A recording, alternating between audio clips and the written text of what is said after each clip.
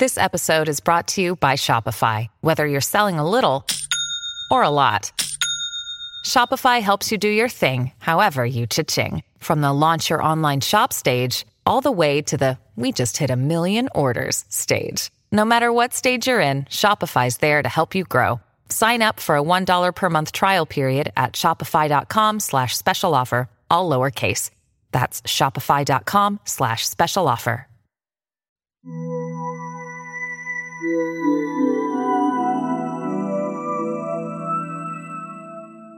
Hello there, folks, and thank you for listening to the show.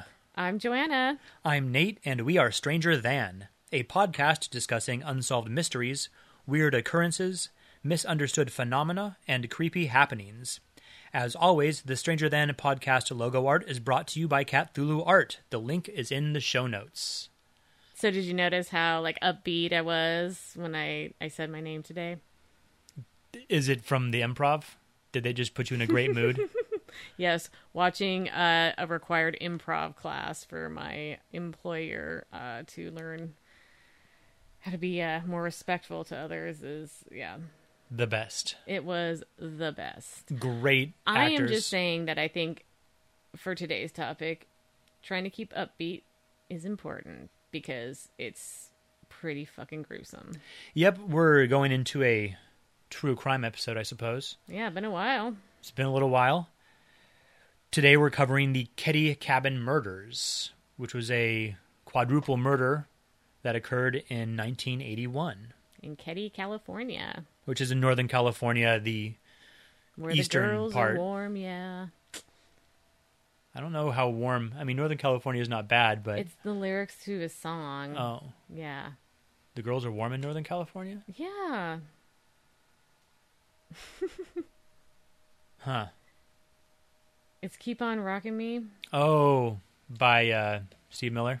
Mm-hmm. Yes. Yes. Can you hear it now? Yeah. No, yeah. Can you hear the phrase in your head now? I disapprove. You disapprove of Steve Miller? No, just, a little.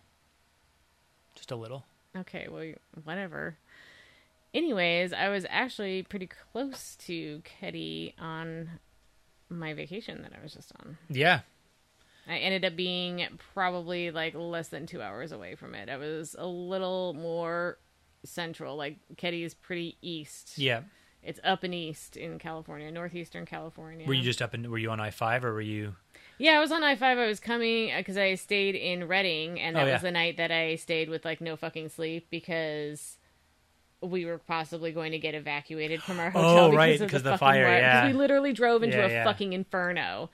I drove for hours from the Redwood National Parks, which is way on the other side of the northwest coast of California, right around Arcata. Yeah.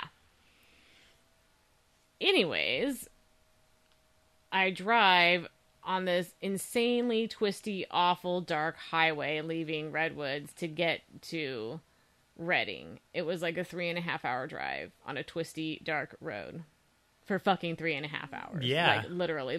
I-5 was kind of right at the end. Yeah, oh, now you get to go 14 miles on I-5. And you're yay! Finally, civilization, kind of. It was so fucking awful. And then we get on and we get off, and it was you could smell the smoke, and the moon started turning red, just like when we had all that smoke in the air. Oh, yeah. So, and you could smell it through the car that there was smoke in the air. And I hate that. Then we drive into town, oh, yay, we're finally here to our hotel. And you look over, and it's what the fuck is that? Because there's a giant fucking inferno that is burning on the hillside that you can plainly see. The sky is lit up red. Fire. It's oh, look, that's a fucking fire. Great. That's consuming part of the town already. That's the worst. That was the worst. That was kind of well, fuck. I didn't go to Yosemite, which, we discussed before, that was kind of that was, what did you call it? A soft letdown, or? I don't remember. He said something like that, but yeah. I mean, bummed, but the Ferguson fire kept us from going there, and then the one that I drove into was the Carr fire, C-A-R-R. All the fires, which was started by awful. A car, though, oddly enough. Huh. Is that irony or coincidence? I have no idea. I don't Maybe know. a bit of I don't both. know how they name fires. Why is the one in Yosemite like the Ferguson fire? Is it Ferguson County? Maybe. Probably. Maybe it's the county. Maybe it's Carr County. I don't know. But it was a car that, like, had a flat tire, and they had a tow truck for it, and the rims, like, scraped on the road. Oh, and sparked a fire. And that literally sparked one of, like, the worst fires in California history right now. Man, it's just got to be awful. Every single year for them, it's always on fire. Oh, my God, because it's so fucking dry. Yeah. It's harder for things to catch on fire out here. Even in the summertime, you never see forest fires out here. Rarely, yeah. Here's my awesome segue back to get on topic. Pretty foresty there in the Ketty Resort, which was pretty much not a resort at that point. No, not at that point. No, it's. Do you know when it opened? I think it was like 1910 or something. It was when there was still people doing like mining and logging, and so that boomed, and that's what brought the town up, and a railroad as well. Mm-hmm. And it pretty much at this point was well on the downfall. I believe at this time there was right around 100. It wasn't people. Actually like a resort period at that point. No, it was like most of the cabins were being rented out by low-income families on a long-term basis. Yeah. Just like the Sharp family. Yep. And just like their neighbors. Most of their neighbors were... It's not like people were there on vacation. No, it was called like the Ketty... It was a cabin at a resort, but it was like people just like lived there now. People were there because that's the last place they had to go, basically. And I don't even think there was like 100 people in the town. I heard it was like 66 fucking people. That was from the 2010 census. Oh, okay. So I believe at this point... I knew you'd have all the correct facts. Like, I'm just going to be like, oh, I think this is something. And they're like, and you're just going to be like, oh, let me look on my fucking notes and tell you, like, the exact date. Yes. It's very but I believe there was right around 100 at the time. That's not a lot of fucking people. That's not a lot of people. So, not at all. At around 7 a.m. on April 12th, 1981, Sheila Sharp, a 14-year-old, returns to the cabin she lives in with her family. She'd stayed at her neighbor's house, the Seabolts, the night before. Right. Cabin 28, the Sharps' cabin, was lived in by Sue, who is 36, John, who's 15, Sheila, 14, Tina, 12, Rick, 10, and Greg, 5.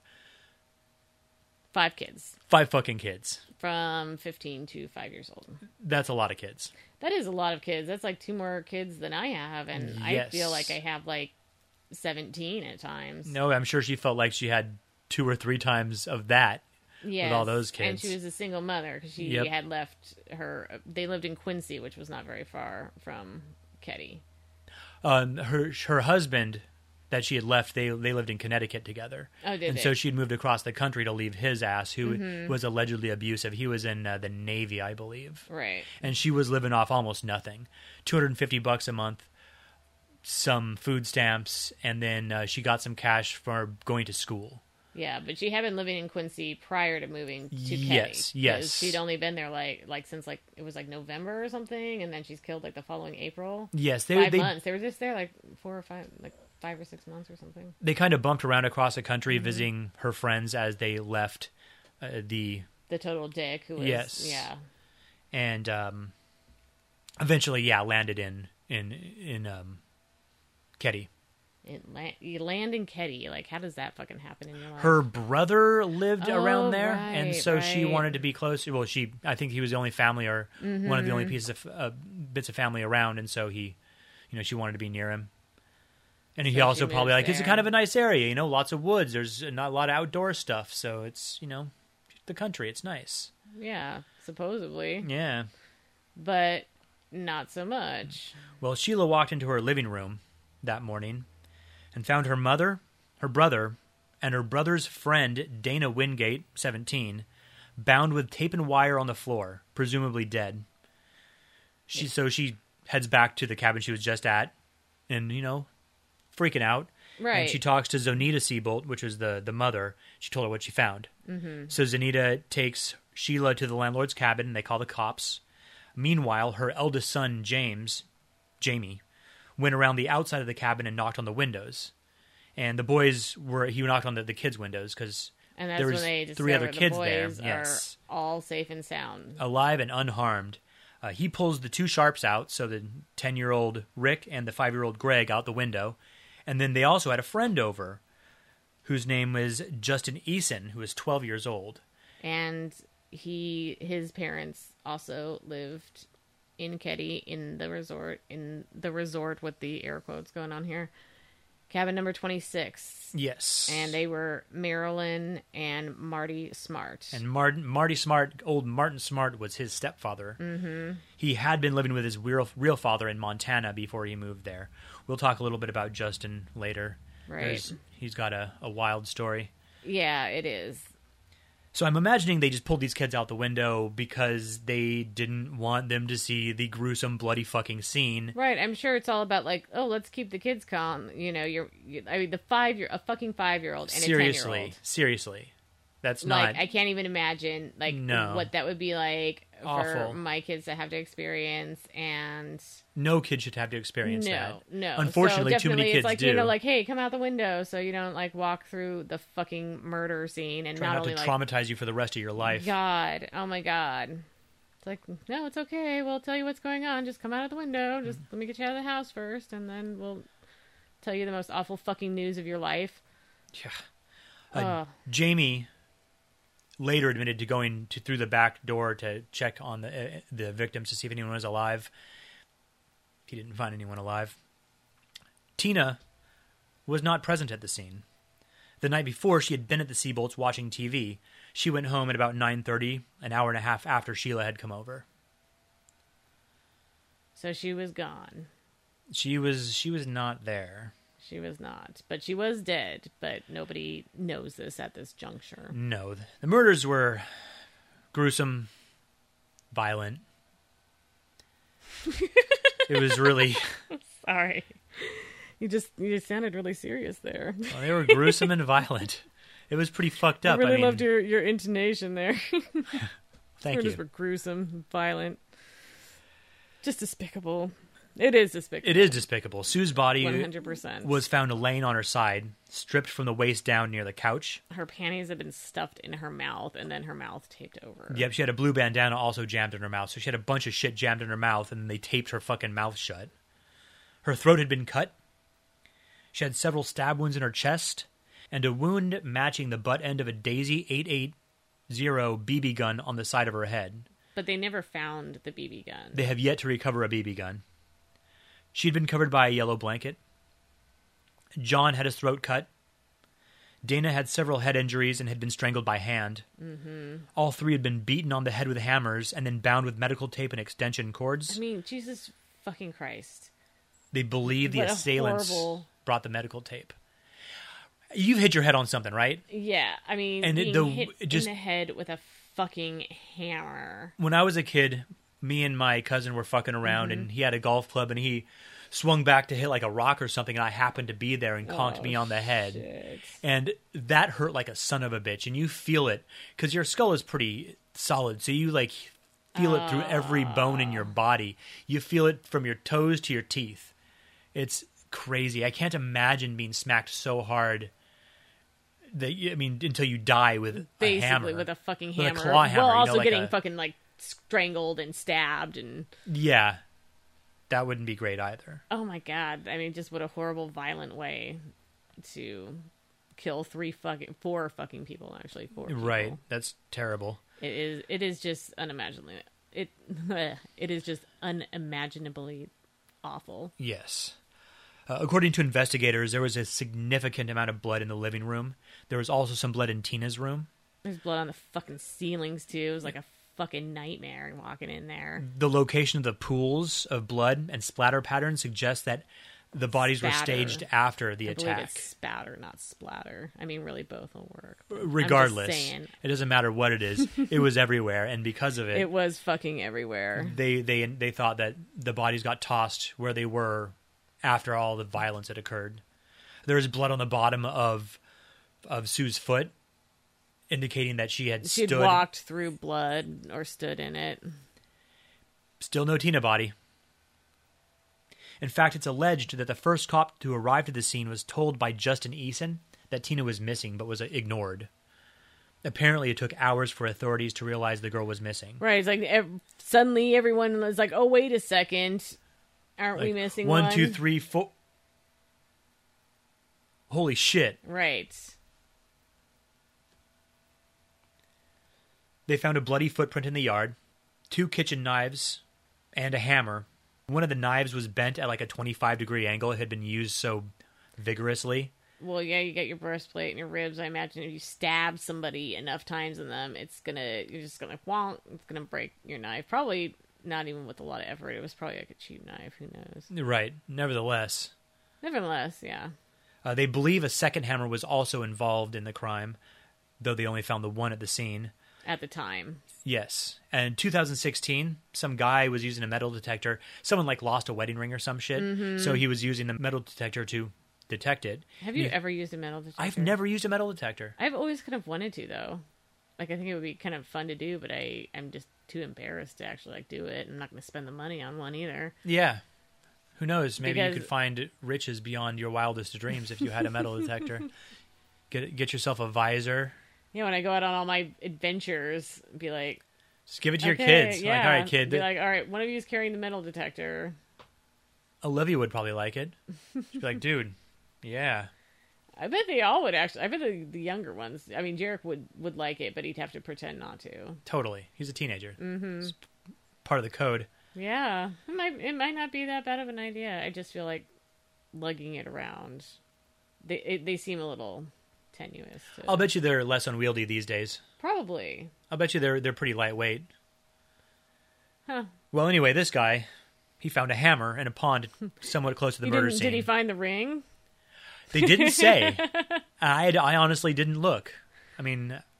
No ring found, but possible evidence in a, 37-year-old murder, or at the time, I guess, 35-year-old murder. Still, yeah. Yeah, that's a find. Apparently, this hammer matched the description of one that Marty told the investigators he'd lost. Mm-hmm. During his interview, which we'll get into in a little bit, he was just rambling about shit, and one of the things he talked about was a hammer, and how it's like a nice hammer, and he lost it. I lost my hammer. It's like, why did you even need to mention the hammer, exactly. Marty? That's not suspicious at all. So it matched, and he described it down so enough that investigators were able to be like, oh, well, that's fucking Marty's hammer. Yeah, that looks like Marty's lost hammer, lost with the air quotes. So, yeah. And it's being tested for trace DNA and blood residue. But I haven't seen anything that says anything. Have you seen anything that says anything? According to an article that I read in May, they're still waiting on the results because it does take some time. There's probably quite a backlog. I know, but they found this in 2016. So it's been 2 years. It has been 2... That's a long fucking time. They say it's common. That it's really common for it to take this long. I think that they would, bump this up a little bit. Well... If you're talking about a DNA comparison, But what's the number one suspects are dead. So yes. It's like, what are you going to do? Throw their remains in jail? Yes, people want closure, but it's not... I would think that it would, just as a departmental PR thing, that you fucking solved it. It's a well-known unsolved mystery. But that's why the case has been reopened. Well, yes. Or not reopened, but renewed. I would think, attacked with more vigor. That. Well, it costs a lot of money, and in a small department, you probably don't have a lot of money to throw around. It's like, do you solve this murder, or does Frank keep his job? Old fucking Frank. Hey, he's been on the force 30 years. He's gonna retire next year. He's just getting too old for this shit. He's just waiting for his pension to kick in. That's right. So then he can go and retire with his wife. And then Frank's gonna get fucking murdered Maybe. 2 months before he retires. Working this case. They also found a rusty 6-inch bladed knife behind where the Ketty store used to be, and that was also turned over to the Department of Justice for testing. Also found in 2016. Interesting. So they found another knife, huh? Yes. I did not know about that. Yes. So I knew about the fucking hammer, but it just gives me a whole body. I mean, at least get an axe or a hatchet, so it's more of a one thing, just quick. I mean, come on, do you have to be such a dick? Because chances are pretty good you're not going to kill someone the first blow with a hammer. No, or the first stab with a knife. I really hope so, But I don't think that's the case. Oh, my God. So back to 1981. Police interviewed everyone they could find, basically. The neighbors... All 100 residents. Yeah, well, not quite anymore.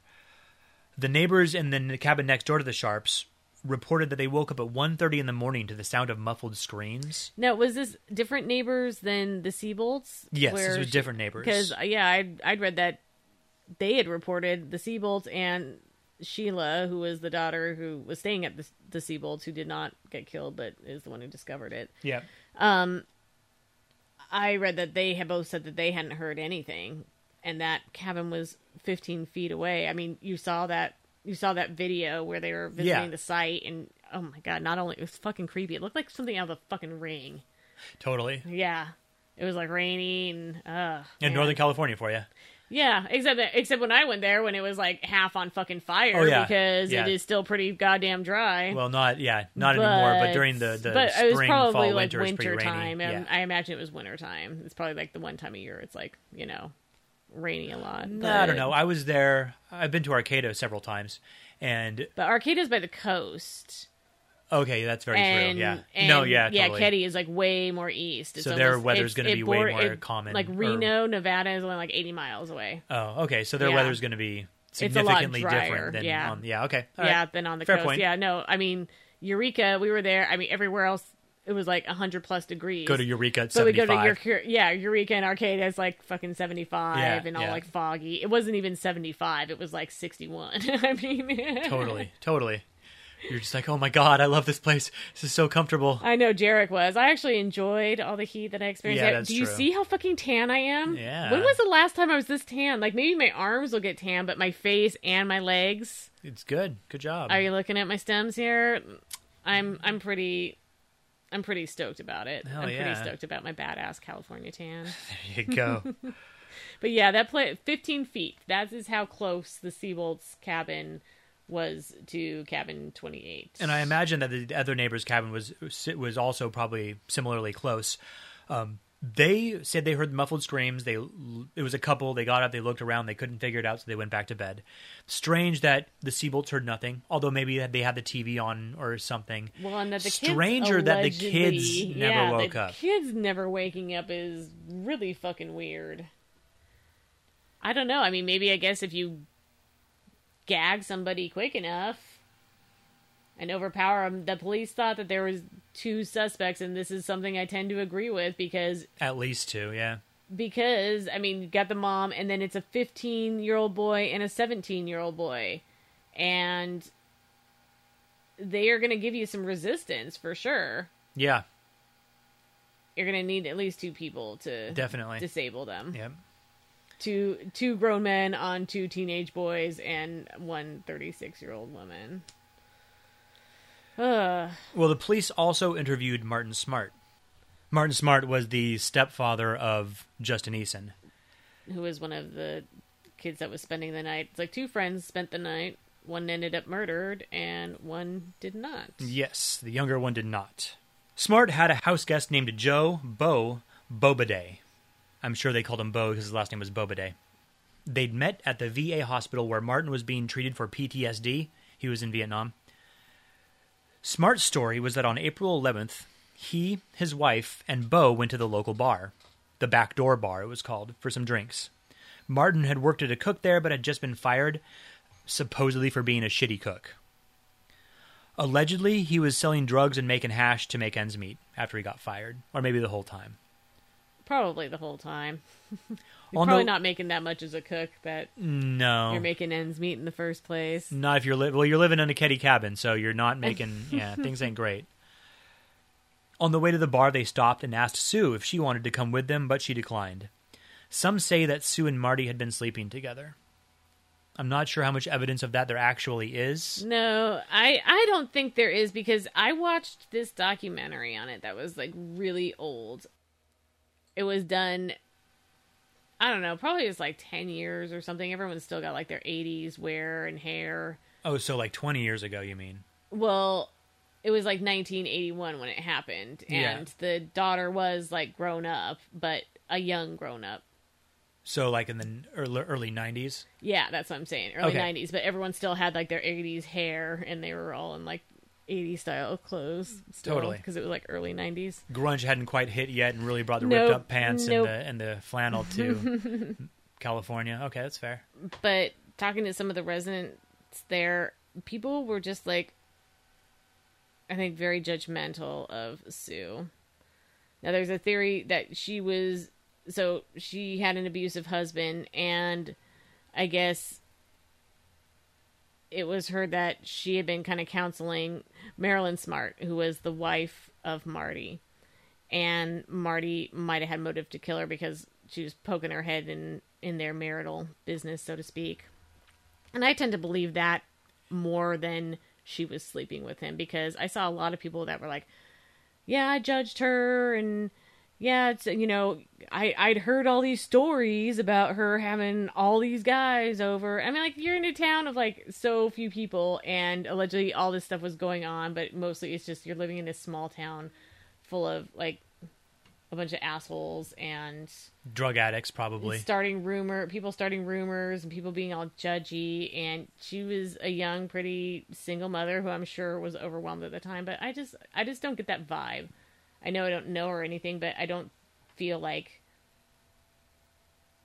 she was doing anything untoward. And even if she was having an affair or there was drugs in the house, that is still no fucking reason why she, you know, for her to be murdered. Oh, well, no, there's very few reasons but there was for just someone a to be lot murdered, of there was just a lot of victim blaming.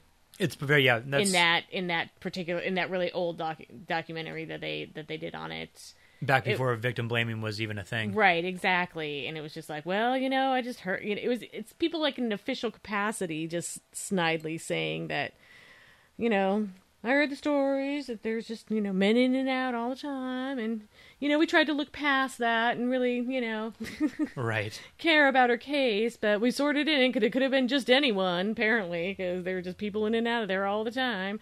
It was, yeah, it was just very sad to see them saying that kind of stuff about her when I didn't get a vibe that she was. No, for a lot of the stuff I read, there was one account of her having some sort of argument with a man outside of her house that lasted like 30 minutes of him calling her a cunt and her calling him like a son of a bitch or something. But no one ever Drama knew who it happens was. every And once in a like, while, yeah, sometimes, I mean, yeah. everyone needs to have someone, and so, you know, you make a bad decision every once in a while. What the fuck? Like, right. Who's anyone else to judge? Right. But well, apparently all the a lot of the residents of Ketty. Right. Yeah, that's true. Okay. Yeah. Well, she didn't go to the bar with him, regardless. Once they got to the bar, Marty was super pissed about the music that was playing, so he bitched to the manager about it. He's like, hey, I don't like this fucking music. So it was neither country nor western, and he was like, fuck this shit. About it. What is this goddamn new wave? Probably. Right. They probably had like the Clash on or something. Yeah. I don't know. Something. Well, they had a couple drinks. They put on The Cure. Yeah, it's some Depeche Mode. Yeah, well, they had a couple drinks, and he just could not handle the music, so they went back home. God. Like, what is wrong with this guy? Like, have you ever gone to a bar and be like, I can't fucking handle this music. I'm out. Like, the one thing to do in town. Right, exactly. And that's how you're going to... Maybe that's why he felt like he had such entitlement over it. Like, that I'm going to leave if you play this stupid music still. Like, hey... You're not going to get my patronage. I used to work here, motherfucker. Right. That only leaves you with like 2 customers for the night, motherfuckers. Right. No, probably a lot of customers, because what else is going on? But there's just not a lot of people. Oh, I know, but still. And that like bar... half of them seem to be like children, so... yeah. So there's still like 50 people in a bar. That doesn't automatically... I mean, the children... Okay, 49 because Sue wasn't there. Yeah, exactly. I'm going to guarantee you he probably felt that not drinking there that night was going to like hurt their profits. Right. And maybe that was a little bit true. Maybe. Well, they went home. Marilyn watched some TV and went to bed. Marty was still super pissed about the music, so he called back and bitched to the manager about the music again. Did you turn off that fucking music yet? Well, apparently he did, because then he and Bo went back to the bar for drinks. Probably because they were like looking at the till and just like, damn it. Like, all right, well, they're each going to spend at least $20. Mm-hmm. We gotta do what Marty wants. God, I hate having to kiss that guy's ass. I just fired him because he can't cook for shit. So apparently this story was enough for the police to call the Sacramento Department of Justice and be like, you guys, we got some prime suspects. Dude, Department of Justice, like, I haven't heard that name in like so long. Like, who the fuck are they even? Who the fuck are they to come in and like take over the case? I imagine probably in a felony case they need to get some... Because there's some tiny little fucking town or something? Or something what? like that, maybe. I'm not 100%. I didn't actually really look into that. But I imagine that they needed to... It was just odd. I didn't look into it either, obviously, but every time I would see it, like the DOJ, it was like, why the fuck are they even doing this? Yeah, it probably just needed someone in there that had more authority than anyone in that town. Like, maybe the town... I don't know. But wouldn't they call, like, the FBI? It seems like more of an FBI thing. I guess because it had to deal with children, yeah. Children possibly kidnapped, too. The FBI totally handles, like, kidnapping. Yeah. Because she, for all they know, she could have been taken over state line. They were close to the state line. They were. It wouldn't have been hard. It would not have been. So I'm just curious, like, what the deal was with that. So, you know, maybe somebody else would like to look that up and let us know. strangerthanpodcast@gmail.com. The DOJ sent down Harry Bradley and P.A. Krim to interview the suspects again. P.A. Krim? What the fuck does Krim. that even mean? That sounds like something in like a British show. I know. It's super weird. I don't know why. It is so fucking weird. Who goes by initials? I mean, really. It sounds like the last name sounds like it should be in England, and like PA sounds like it should be for, you know, the way that they have different names for their cops out there. Yeah. Like DI, like DI Banks. Like, I would love, if I was a cop, I wouldn't want to just be a detective. I want to be like... Detective Inspector. I want to be Detective Inspector. Well, go be a cop in that London. That sounds fucking awesome. But yeah, P.A. Krim. Strange thing about Bradley and Krim. They were from the organized crime unit. Interesting. They're just like, well, we just didn't have anything else to do. Well, Bo did so have we connections. Thought we'd like come in and take a look at this case. Bo did have known connections with Chicago organized crime. It doesn't surprise me a whole lot because that guy was a shady motherfucker. Totally fucking shady. Just shade all over that guy. Well, he had fancy mob names. Some of his mob names were John DeSantis and Bobby Lake. Bobby Lake. That's like a porn star name. It is kind of.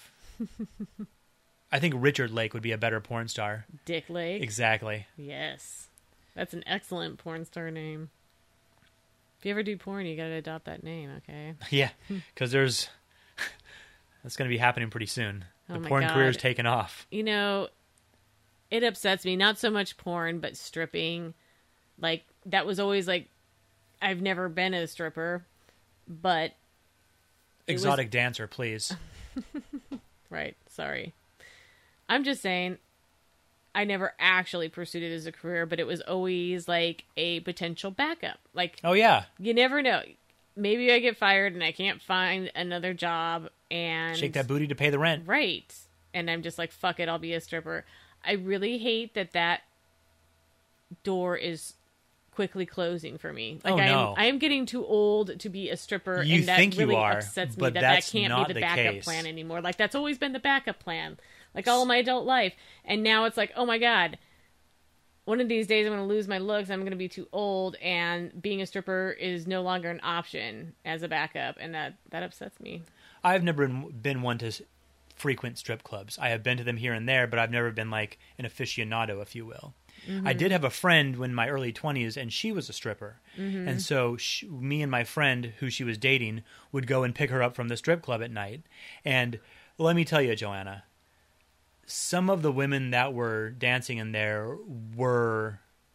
I would not have expected them to have been able to make any money dancing, but apparently they did because that was their job. So I think you have a lot of time. And also, guys are filthy bastards, and they always have, you know, it is nice their kink for something. Dim so lights. I can still clean up well under like dimmer lighting. It's just now like the harsh fluorescence. There's just no getting around looking my age under those No one lights. likes harsh fluorescence. No one likes harsh fluorescence. And you can't even just grow a beard. I cannot. I'm kind of glad of that, though. Yeah, I'm glad that I don't have a a beard actively growing that I have to try and deal with. That would be some shit. Having hair on my legs is bad enough. Marilyn was also interviewed by the DOJ. Her story was very similar to that of her husband's, except she included the fact that they had split that morning. The morning the murders were discovered, they'd split. And it was because he was a violent, ill-tempered, abusive shitbag. And it's only the day after the murders that it finally, like, crosses the line. That seems a little odd, because if he was a violent, abusive shitbag, why did she wait until the day after the murders? It seems like maybe something happened to, like, maybe elevate his status as a violent douchebag in her eyes enough to where she's like, yeah, you know what, this is over. That's possible, but also sometimes it just takes time. That's why these people will go back to their abusers and back to their abusers and back to their abusers, and it happens all the fucking time before finally, like, oh my God, I've had enough. Yeah, I mean, anyone who leaves an abusive relationship does have that moment of clarity and that point where they decide enough is enough and I'm done. But I just think the timing of it is odd, since Marty here is a big suspect. I mean, maybe she doesn't know, but she knows. Right. She's like, you know what? Yeah, we need to, like, not be together anymore. That's my take on it a little bit. It could well be. It could well be. Like, she's the only one that knows. She's still alive, I believe. And I don't know. That's just kind of how I read the situation, is that she either knew or she thought she knew. She thought she knew enough to where... At least, yeah. Well, the investigators also had Marty do a polygraph test and decided that Bo, Martin, and Marilyn had nothing to do with the murders, and that was it. That was it. So Now, in a later interview... I didn't find anything that said they actually passed it, though. Just that they had them, and then they stopped the investigation. Yes. Which seems a little odd. Usually that's something you mention, that, oh yeah, they all passed their polygraph.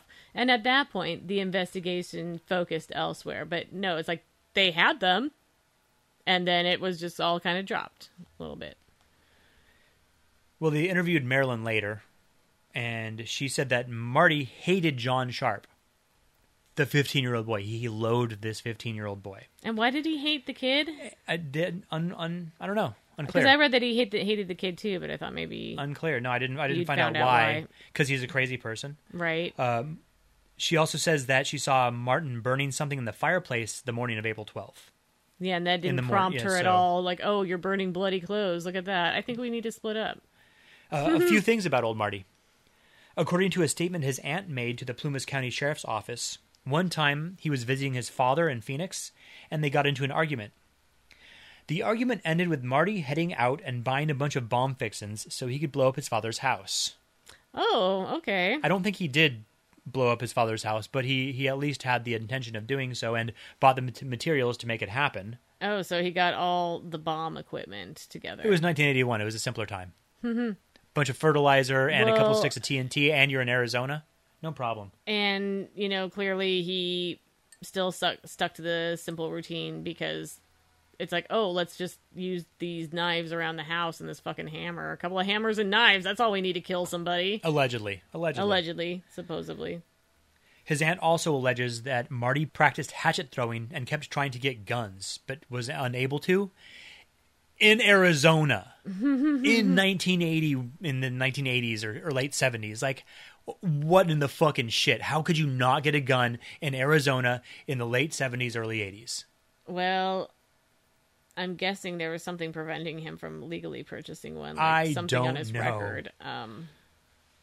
Because it does seem like kind of unlikely. Maybe he just never had enough money for one. Guns. Maybe that's what it was. He was like, 50 cents short. And that's a lot of money in the 80s. It's like, I can get like a new hammer for like $12. Right? He was also apparently reading the Bible quite a bit and was getting super judgy on other people's moral positions. God, I fucking hate it when pieces of shit read the Bible and get super into it and then start judging everyone else. Right. That is like the most annoying thing ever. People who, read the Bible and are just generally decent human beings, I'm not trying to judge that, but when it's just some total piece of shit that has suddenly decided, like, oh, I'm just going to use the free Jesus ticket here to excuse everything I ever fucking did and judge others, I fucking hate the shit out of that shit. Right. Especially when he also allegedly cheated on his wife, and adultery is like a thing that Jesus was not overly cool with. Right. I think murder is also a thing that Jesus is not overly cool with. He's more of like a turn the other cheek, Maybe like he, drink some wine kind of his dude. Bible studies at that point. Yeah. Another thing Marilyn said was that Marty had tried to run her and one of her sons over in a car once. Oh, okay. And yeah. he- Also something Jesus would not do. He didn't say it specifically, don't run over people in cars, but mainly there weren't any cars back Right. When in you the Jesus pose days. the whole, like, what would Jesus do? The answer is not run people over with cars. He may flip a table. Well, Jesus could get a little angry. He could get a little passionate. Hey, But I'm pretty sure he would have not run over people in cars. probably not. I think he would have found that uncool behavior. Yes, I agree. Marty also allegedly once pulled a knife on Marilyn. Oh, okay. So that's also That's like, also, yeah. another thing. Another thing. Good old Marty. So Justin Eason. Little Justin Eason. 12 years 12-year-old old. Justin Eason. Okay, so we're going to talk about how he... We're going to talk about him. Yeah, we're going to talk about him and the fact that his story changed a few times about what he saw. Yeah. Back he and was forth. he was new to Ketty. Right. He And showed up, I believe, like a few months before, in like late '79. He showed up. Mm-hmm. He just moved in. As I said previously, he was living with his father in Montana. Well, he moved in with his mom and stepfather in November of 1980, actually. So originally, he told the authorities he was asleep the whole time. And he hadn't heard a thing. Just didn't see a thing, didn't hear anything. But then it was like he had a dream. Yes, he said that the night the murders took place, he had a dream. He was on a boat, and he saw John and Dana fighting a man armed with a hammer. This man had long black hair, a mustache, and black glasses. So I think sunglasses is what he meant by black glasses. Didn't he say like dark glasses? Dark or black, yeah. Yeah. So I imagine it's some kind of sunglasses. He wears the sunglasses at night. It was 1981. What do you want? This guy tossed John out of the boat, and then a very drunk Dana got tossed out of the boat shortly thereafter. On the bow of the ship, he saw a sheet covering a body. So he looked under the sheet and saw Sue with a knife wound in her chest. He tried to patch her up using a rag, but that didn't work, so he tossed the rag in the water. In another interview, this one he was being polygraphed, and he told the polygrapher, I think it's... I don't know. Yeah. He told the guy running the polygraph machine that he may have seen the murders. He says that a loud noise woke him, and he looked through the door into the room the bodies were found in and saw Sue lying on the couch and two men standing around her. One with long black hair and dark glasses, another with brown hair and army boots. Now, did these descriptions match his father and the dad's friend, Marty and Bo? The pictures I saw of them showed them both to have beards. Uh-huh. But, it wouldn't surprise me if he made that description up. Maybe. Because I think if he did see something, that was his fucking stepdad. He was new. I mean, maybe he didn't know his stepdad that well. Maybe he thought he was a piece of shit. Maybe he wanted to go live with his real dad in Montana. If you're fucking 12 years old and you think your stepdad's a piece of shit and you've been living there a few months and see him being abusive and mean, I'm sorry, I would be fucking terrified as shit if I was that kid. Yeah, that's... And maybe he couldn't keep it to himself that he'd seen something, but then he had to give like a different description because maybe. He was way too scared to be like, oh yeah, it was my fucking stepdad. It is possible. However, I mean, him and his mom split. His biological mother split from him the day after the murders. So chances are pretty good he was going to go live with her someplace, and in this next interview, he was already someplace else. Right. That's just speculation. I don't know. But that seems logical to me. I just don't know what I would do, though, if I saw somebody who is that close to me, like, relation-wise, even if you didn't like him, you know, he was his stepdad. I would be terrified. I would be terrified to, like, wake up in the middle of the night and see him and the guy that he's not only him, but the guy. I would be afraid of that, yes, but I don't think I would be afraid of that if the guy was no longer in my life. If my mother and him were now split and we were in two different places, I don't know. But I don't know, because guess what? I've never been in that fucking position. Right. So it's really hard. I mean, like, this is pure speculation. It's very possible. You're right. I mean, I feel like he the could have fact that been he too described terrified. two people that didn't maybe fit the description of his dad and Bo, I think that was done out of fear. Probably. It's possible. It's all, but he's also 12, and eyewitness accounts are notoriously bad. Right. So, and you're terrified. I mean, maybe he doesn't. You could be right. I don't know. Only he knows. Yes, only he knows. But I think whatever he knows, and he may he's not never know, gonna... because he may. I mean, he just may have been so disturbed by this whole thing. Yeah. So John and Dana entered the room. John's bedroom was kind of downstairs in the basement. I guess it had. The only way to get to it was from outside. Right, which is weird because the boys were down in the basement. No, the boys were in the other room. In the other room, because they pulled them from the house. Yes. Out the window. Right. But I don't think they did it, like, from the upper level. I don't think the boys were in the basement. I thought the boys were because in the the boys are in basement. a room that is where you can open the door and see the living room where the murders took place. And if he lives in the basement, that's not a room that's adjacent to the living room. Wouldn't it be, though, because you had to go downstairs? Well, I think it's only. I believe it was only accessible from outside. At any rate, a basement is below. I mean, the living. It's the basement. It wasn't really supposed to be a room, but right. It was an unfinished basement. Yeah. In, like, a shitty, dilapidated cabin. So it certainly wasn't next to the living room in any way. Which was probably also dilapidated. And well, that's probably not. It's a fucking cabin. Yeah. It was, like, meant to be like a cabin. A cabin. At any rate, Dana and John enter the room and they start arguing with these two men. This led to a fight. Dana tries to escape, but gets smacked with a hammer by the brown-haired man. The black-haired man is attacking John, and Sue is trying to help John. At this point, this kid is hiding behind the door and watching all this shit goes down. So he sees, everything that happened. He sees the men tie up the boys. He also watches Tina walk into the room with a blanket, asking what's going on. Allegedly, the two men grabbed her and took her out the back door. God. The black-haired man was also witnessed by the boy cutting the middle of Sue's chest with a pocket knife. They did have a sketch artist work with Justin to come up with the composites of the suspects. Mm-hmm. But again, I didn't see a resemblance. But they weren't, they're just composites. They weren't great. Right. Where's Tina? That bothers me so much because I don't even want to think about what Tina went through before she died. Because why would you take her from the house? You're gonna murder everybody that was a witness, with the exception of the three boys.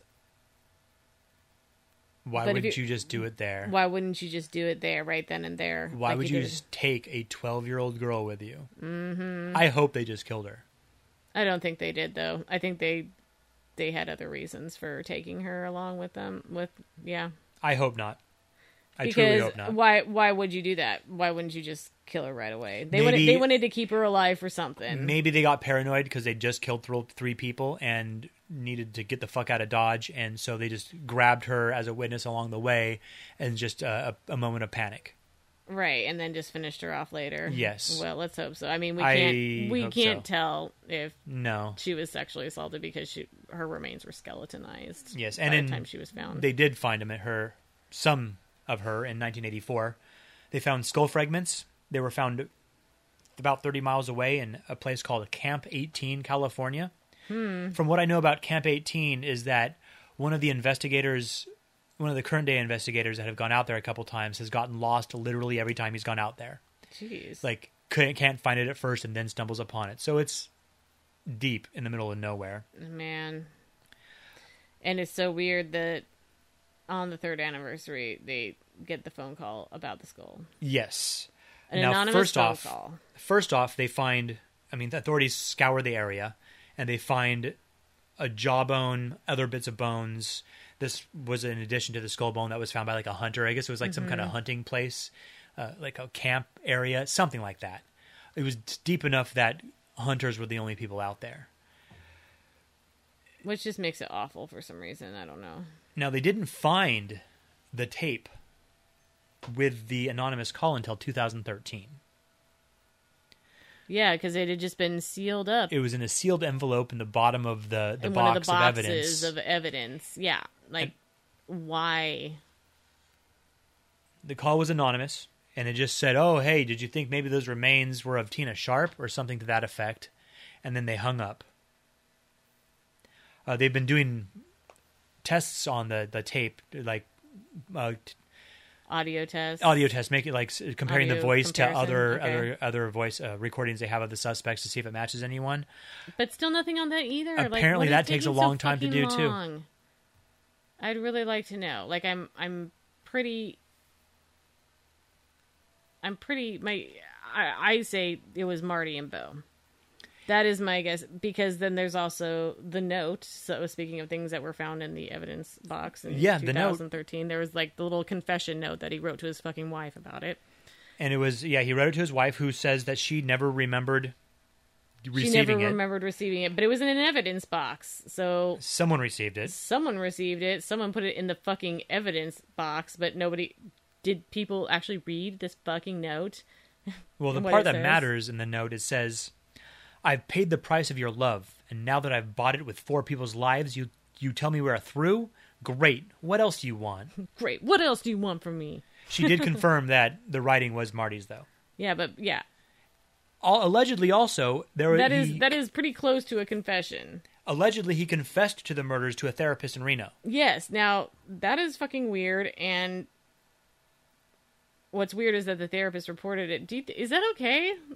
I mean, this was 1981. I'm pretty sure when it's a crime, they actually have to report it. I'm not 100% sure, unless I thought it was just if they know that somebody is going to be harmed. No, I'm like pretty sure. They have knowledge of something that is going to happen. I'm pretty sure if someone admits that. a felony to a psychiatrist, they then have to tell. Or a therapist. This is a therapist, too. A therapist is different than a psychiatrist. Yeah, not an MD, so maybe it's a little bit different, but I feel like... I mean, I guess it's not the same as attorney-client privilege. You can tell your lawyer you fucking killed people. Oh, yeah. They can't do anything about that. But doctor-patient confidentiality is also pretty deep, especially when it comes to mental health. Yeah, therapies. but I'm pretty sure if you admit to a murder, they have to tell. I'm not 100%. If anyone knows and wants to tell us, strangerthanpodcast@gmail.com. But so, the therapist was shocked that they didn't He tells use the this police, information. and then they don't do anything about it. I couldn't find the therapist's name. Yeah. It was a therapist in Reno. Yes. All the information I could get on that. Me too. Marty Smart died in 2006, I believe of prostate cancer or something. Well, fucking good. I'm not very sad that he's dead. In 2013, Sheriff Hegwood had been the boss for 3 years. He was actually childhood friends with Dana and John back in the day. Mm-hmm. They took martial arts classes together, and Hegwood had actually spent time in that cabin. Well, yeah, because there's only like 50 fucking people in that town. So if anyone was like the same age, you were like friends. Exactly. You had like your little friend posse because those were like the only other kids around. There wasn't friends to choose from where you have like separate cliques. Nope. It's like, no, you're only you're like, you're friends there's with like these 4 kids people because my that's age, it. and that's it. Well, he got a PI to take over the investigation because he didn't have the funds, and so he could give a PI some money and not tie up police funds. The PI named Gamberg. Because what's his name's got to get his pension, Frank. Frank. The PI named Gamberg had been a martial arts instructor that taught both Dana and John. I'm assuming also Hegwood. When they get into the evidence boxes, it was just a clusterfuck. Shit was out of order. Information was missing. There was like glaring information and evidence that apparently nobody had like looked at or fucking investigated. Right. Such as the letter. It's like, and the tape. It's like, okay, guys, all the important stuff goes in this box, and then we're just gonna like put it away. Yes. That's how this is gonna happen. Well, this is when it comes to light that the Department of Justice investigators were not really on their game on this case. It seems not. Bo's story contradicted. Like, glaringly so. Bo's story contradicted a ton of shit that both Marilyn and Marty said. They had completely different stories. He said he'd been a cop in Chicago for 18 years. Right, he was like full of fucking lies. They He was, didn't like, check it. They didn't fact check shit. Because you know how easy it would be to find out if he was a cop in Chicago? Dude. One phone call, I'm sure. Right. Maybe two. Right. Even back in like 1981, like this is still like it's probably easier than today. Another just because, thing, you know, is that probably not easier, but still well, pretty still, easy. it's like there's just less. All you do is go on the internet nowadays. Right. I'm sure interdepartmental like database or something. Mm-hmm. Another thing is that Marty, during his interview, said something about his stepson possibly seeing something and added, "without me detecting him." So, Like, what in the fucking fuck is that supposed to mean? well, literally, it means that the kid saw something and I didn't notice he was there. I don't really think that's what he actually said, because Marty doesn't seem like the kind of fellow to say, "Oh, the child did not detect me." Well, I don't know. He's kind of like, "Oh, I lost my hammer." Right, but just the way that it's worded. He didn't see me, but he didn't detect me. He doesn't seem like the kind of fellow to use a 50-cent word like detect. That's true. That's true. Regardless, the DOJ agents didn't catch on. They didn't ask him to elaborate, nothing. They're just like, "Oh, okay." It's like they've got their little like notebook. They're writing down just like, "Oh, okay, that They're just drawing that pictures. solves that." Yeah, They're like the cops from they're like drawing Superbad. they're drawing like stick figures and shit and drawing pictures of fucking dicks or something. Who the fuck knows? Obviously not doing their fucking job. Right. And both, after they were, I mean, this is so glaring to me, kind of like who the people that are probably guilty are. after the DOJ basically cleared the guys, they were like, "Oh, it's not these guys." They both left. Yeah, they both split town. Yep. Because basically they were like, "Oh my god, they were stupid enough to buy it. Let's get the fuck out of here before somebody smart comes and figures it out." Yeah, Bo died in 1988. He went back to Chicago. Apparently, he scammed some cops out of money and then died before he could get indicted or before he could go to prison for it. Oh, interesting. So was it like a mysterious death or like? No, it was just Acts. it was a medical death. It was a medical. Yeah, death, he was older. Allegedly, supposedly. He was 20 or 30 years older than Marty. Mm-hmm. So Marty was in like his 40s or something, and this guy was in his 60s. So he was a little bit older. So I mean, really, he could have had a heart attack, could have been a stroke. I guess. Interesting though that he was in legal trouble again. Yeah, Like, well, he shocker. was a fucking dickbag, allegedly. No, I think he was definitely a he was definitely a dickbag. There's no dickbag, allegedly yeah. about the There's no- dickbag right, part. right. He just allegedly was a murderer of the whole fucking family. Well, Cabin 28 was demolished in 2004. Yeah. There was some other buildings in the area that were condemned, so they got knocked down as well. It's alleged that some people in town had seen ghosts and had seen writing on the walls, like literal writing on the walls and like furniture moving on its own inside the cabin. Which just sounds to me, I don't know. I mean, I don't want to say it's not haunted, but my take on that is it's just a really fucking freaky place to be in the middle of the fucking woods, in the middle of fucking nowhere. And it's really easy for your mind to play tricks with you when you're under that level of stress and fear. And I know we have a lot of people that Because listen. I would be freaking out if like an entire family like 15 feet away from where I fucking live was like murdered in the night. And there's nobody in jail for it. There's no suspects. It could be anybody as far as you're concerned. And when you're out in an area like that, And it's in this remote fucking area. dark. It is dark as fuck. Like that windy fucking road to Red. I mean, it was so dark and there is like nothing. No street lights, no mileage light wise, pollution. it's not a huge way from things, but the way to get it takes hours. Because it takes like a fucking hour to drive like 20 miles. As the crow flies, it ain't no thing, but the 20 miles is about 60 because of the wines. Yes, exactly. It'll take you at least an hour to go like 20 miles in a place like that, usually. Well, according to a psychic, Annette Martin, she advises police all over America on murder cases. The ghosts of the victims will remain at the location the house stood because they are likely in shock and possibly unaware they died. It's like one of those like situations, like ghost situations, literally. Yeah. Remember the movie Ghost? He was like in shock. He didn't go into the light. Yeah. Poltergeist, another thing. Although that doesn't make as much sense because it seems like they were in the light when they were buried in the cemetery, but it was once the house was on the cemetery. Maybe they just stay to the cemetery if they're buried in one. And that's why if you build a house over, like, the coffins, that they haunt your house. Yeah. Because they would just be doing it anyways. Stuck Except, to like, the area. fuck, there's a fucking house over me now. Like, what the fuck? I guess I'm just gonna, like, fuck with shit in the house now. Just because Instead they're of just walking floating around Yeah. the confines of the cemetery. Yeah. Just floating around, being, like, Casper-like and shit. Knocking stuff over because you can't see it. You think you're going about your daily life, and there's suddenly this Right. shit there, and whatever. You don't notice. You're a ghost. Right, exactly. Well, I'm pretty much with you, Joanna. I think that from what I've read, that Marty and Bo were the guys that killed them, killed the Sharps. Mm-hmm. I think that if it's right, and Marty hated John, that was just another reason. Right. Even if he wasn't sleeping with Sue, which he probably wasn't, but it's possible. It's possible, and it's also possible that he was just truly pissed off. He's just a fucking piece of shit, and he didn't like her getting involved. And I mean, and the fact that they took the girl too. I mean, has anyone ever thought that maybe some of that centered around kidnapping her? Maybe, but I didn't really see. I mean, were they going to get ransom? Putting that out there, no. But why do a lot of people kidnap children? I guess for slavery. To fucking rape them and murder them. Well, there's also that. What happens? But then why didn't they take the boys? Because they didn't want to rape and murder the boys, and one of them was his own stepson. I think it's weird that he even went into the place when he knew his fucking stepson was there. Or maybe Marty had.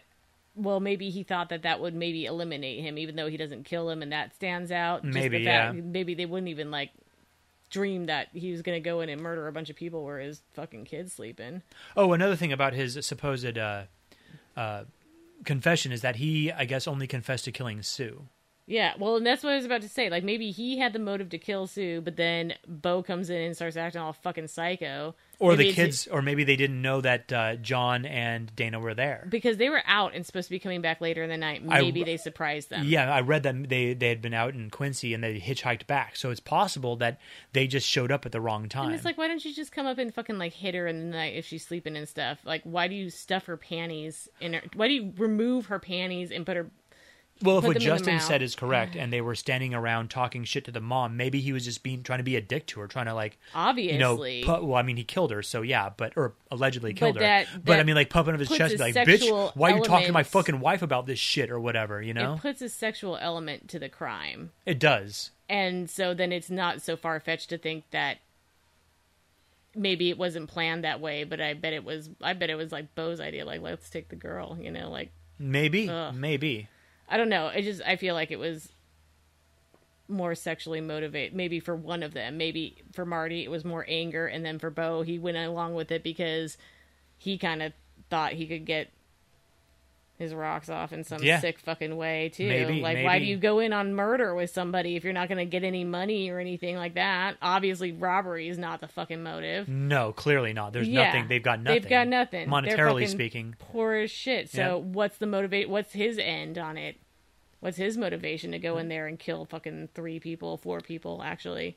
Maybe he just likes to kill. Yeah, and likes to rape and kill too. I tried to find some information on him, and I could find very little information on him. Right. Just that the fact he's dead, and that he was implicated in all of this, and the little bit about him possibly being. And if he did play his part, I'm fucking glad as shit that he's dead. He deserves to be dead. Marty they're too. both dead, and it would be interesting to see when, as things progress, whether or not they ever get the DNA evidence. I know that, or would if it be comes up as really conclusive because it's so old. Oh yeah, well there's the pictures of the hammer and it's covered in rust. Oh and yeah, so, because it was in a fucking lake for God's sakes. For years, decades. 1981 to 2016. I gotta say that was probably a really well made hammer though. Yes. Yeah. I guess steel and metal, it just doesn't. It takes a long time. It takes a long time for that, especially to at the bottom break of a down in lake water. or a pond or whatever it was. It's not even salt water. It's not salt water. Additionally, there's not a lot of movement in the water. True. Not a lot of friction. Yeah. Yeah, it'll be interesting too. But yeah, I would definitely put this as Marty and Bo. I believe it was And them. then, what do you think about like the DOJ? Do you think there was some kind of weird cover up, or do you think they were just fucking stupid? I lean towards You stupid. know, I feel like they are from the big city of Sacramento, and they're getting tossed down to this shit town of Ketty with 100 people or whatever. And maybe they're just not taking it seriously. Maybe they don't give a fuck. I think clearly maybe they didn't are on take the it take with the seriously Chicago or mob. give a fuck. That's possible too. Yeah, but like, I think why it's does the more Chicago? likely that Why does the just didn't Chicago give a mob fuck. have Department of Justice agents in Sacramento, California? L.A., sure, I can see that, but Sacramento? Right. Like, I mean, no offense to anyone living in Sacramento, but what's the point in that? It's actually a very nice city. It's It a was great right city. outside of it. But I mean, like, is on the there? river, it was I dated lovely. a girl from there once, actually. Oh, yeah. But there's no. It's not like a main hub of mob activity. Oh, I'm yeah, sure. No. So it seems weird they'd be on the take. I think they just didn't take it seriously, didn't care. They're like, this isn't organized crime. Kind of dumb. I heard too that the sheriff of that town, Sheriff Thomas, I believe, might have been friends with Marty. He claimed that he had given them marriage counseling, Maybe. and just on one occasion where they sought advice for their marital problems, and so he was trying to kind of like say like, no, I wasn't his friend. They sought me out for some marital advice before the murders, but that's it. But other people said that they were kind of pals, so I mean, it could be that it was a little bit of both, but not really intentionally. Just like, oh no, it's not Marty, DOJ guys. Well, Like, I can't I'm even. sheriff around here. I know. I what can't I'm even see talking the about. DOJ giving a shit about some small town sheriff. It all seems. I would say incompetence more than a conspiracy. It just doesn't seem like, and it just seems like who's to gain from all the conspiring? Right. I mean, Well, it's like Marty doesn't get to go to jail. That's Bo why I doesn't have to think- go to jail. But I mean, they're both sort of Bo's inconsequential Bo's people, reason I guess. for I don't going know. in on it wasn't about murdering or teaching, Sue a lesson. It was about either raping her or raping one of her daughters. Something. I mean, I feel bad for the family. Bo's It sucks. I think that's on Bo's end. And I don't think it was drugs. I don't think it was because Sue had a lot of guys in and out of there. Like, I don't think any of that had anything to do with it. And even if it did, like I said, that's not a reason for murder. not a reason for murder at all, or it doesn't imply that she deserved any of it in any way, shape, or form. Oh, no way. But yeah, I don't think any of that was going on. I think it was straight. One guy was pissed that she was meddling in his marriage, and the other guy was a fucking piece of shit Just who along probably for the wanted ride. to come Yeah. along for the ride, so Yeah. to speak. They're wasted and decided, hey, let's fucking do some shit. Yeah, But who knows? Who knows? and I think the boys came home. The boys came home, or they were Wrong just in the time, basement, and or- maybe the basement's like, if it's an like underground basement, then it's probably pretty soundproof down there. Who knows? And so maybe they just came up there to was go to like, I don't know, blood something. everywhere. I mean, it was just so fucked up. And that's another thing. They didn't really. I don't think they did a very good job, like forensics wise, and It was also 1981, right, but but you're right. They still botched it, from what I Mm-hmm. read. I mean, yeah. And then also just the like, oh, we give him a polygraph. Do we know what the result is? No, but it was just like, oh, it's not these guys, even though it seems like, that would be a There lot of seems to- paperwork if it was these guys. right. And it was just like, what the fuck? Because there just seemed to be a compelling amount of evidence that was exactly the case. But Yeah. anyways, it's a I mean, sad- the local it's a sad, cops sad certainly thing. thought I it was hope- thought it was those two guys enough that they called the DOJ down. I hope that they do get it solved because there are still living victims. Sheila was a victim. Yes, definitely. Greg was a victim. Ricky Yes. was a victim. Yes, they were all 100%. victims. Had they their deserve sister closure. and brother and mother murdered, and they Justin deserve- was a yeah. victim. Justin was a victim too, and it's like they deserve to know what happened to their 100%. family. 100%. So I hope that they do get some resolution on that soon for their sakes. I hope the goddamn DNA tests come through, and Mm-hmm. I hope they prove that it was either Marty or Bo or both, or it just proves that someone. I hope something. whatever the result is that it gives them some kind of closure. It's not bringing on it. anybody back, but that's not But what's at least you're gonna have it. You're just gonna know to know. exactly. It's fucking awful. It's but closure. It's good yeah, to it's have. closure. Yeah. Well, that's about all I have here for That's the about all I have here. as well. Well, then... stay tuned for an ad from some really cool gals that we've been listening to. Yes, it'll be fantastic. You should check them out. The Golden Ghouls. Fucking awesome name right there. That's right. And we will talk to you next time. And stay strange. Hey ghouls and guys. Do you like to get spooky and stay spooky? Then check out our podcast, The Golden Ghouls. Each week we talk about our favorite things, ghosts and the paranormal. Sound like a good time? Then give us a listen on iTunes, Spotify, Stitcher, or wherever you get your podcasts. Goodbye.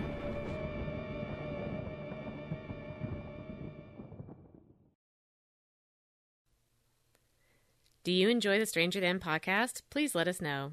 Rate and comment on iTunes. Check out and like our Facebook page, facebook.com/strangerthanpodcast, our Twitter @_strangerthan, or drop us an email, strangerthanpodcast@gmail.com. That's strangerthanpodcast, all one word, @gmail.com.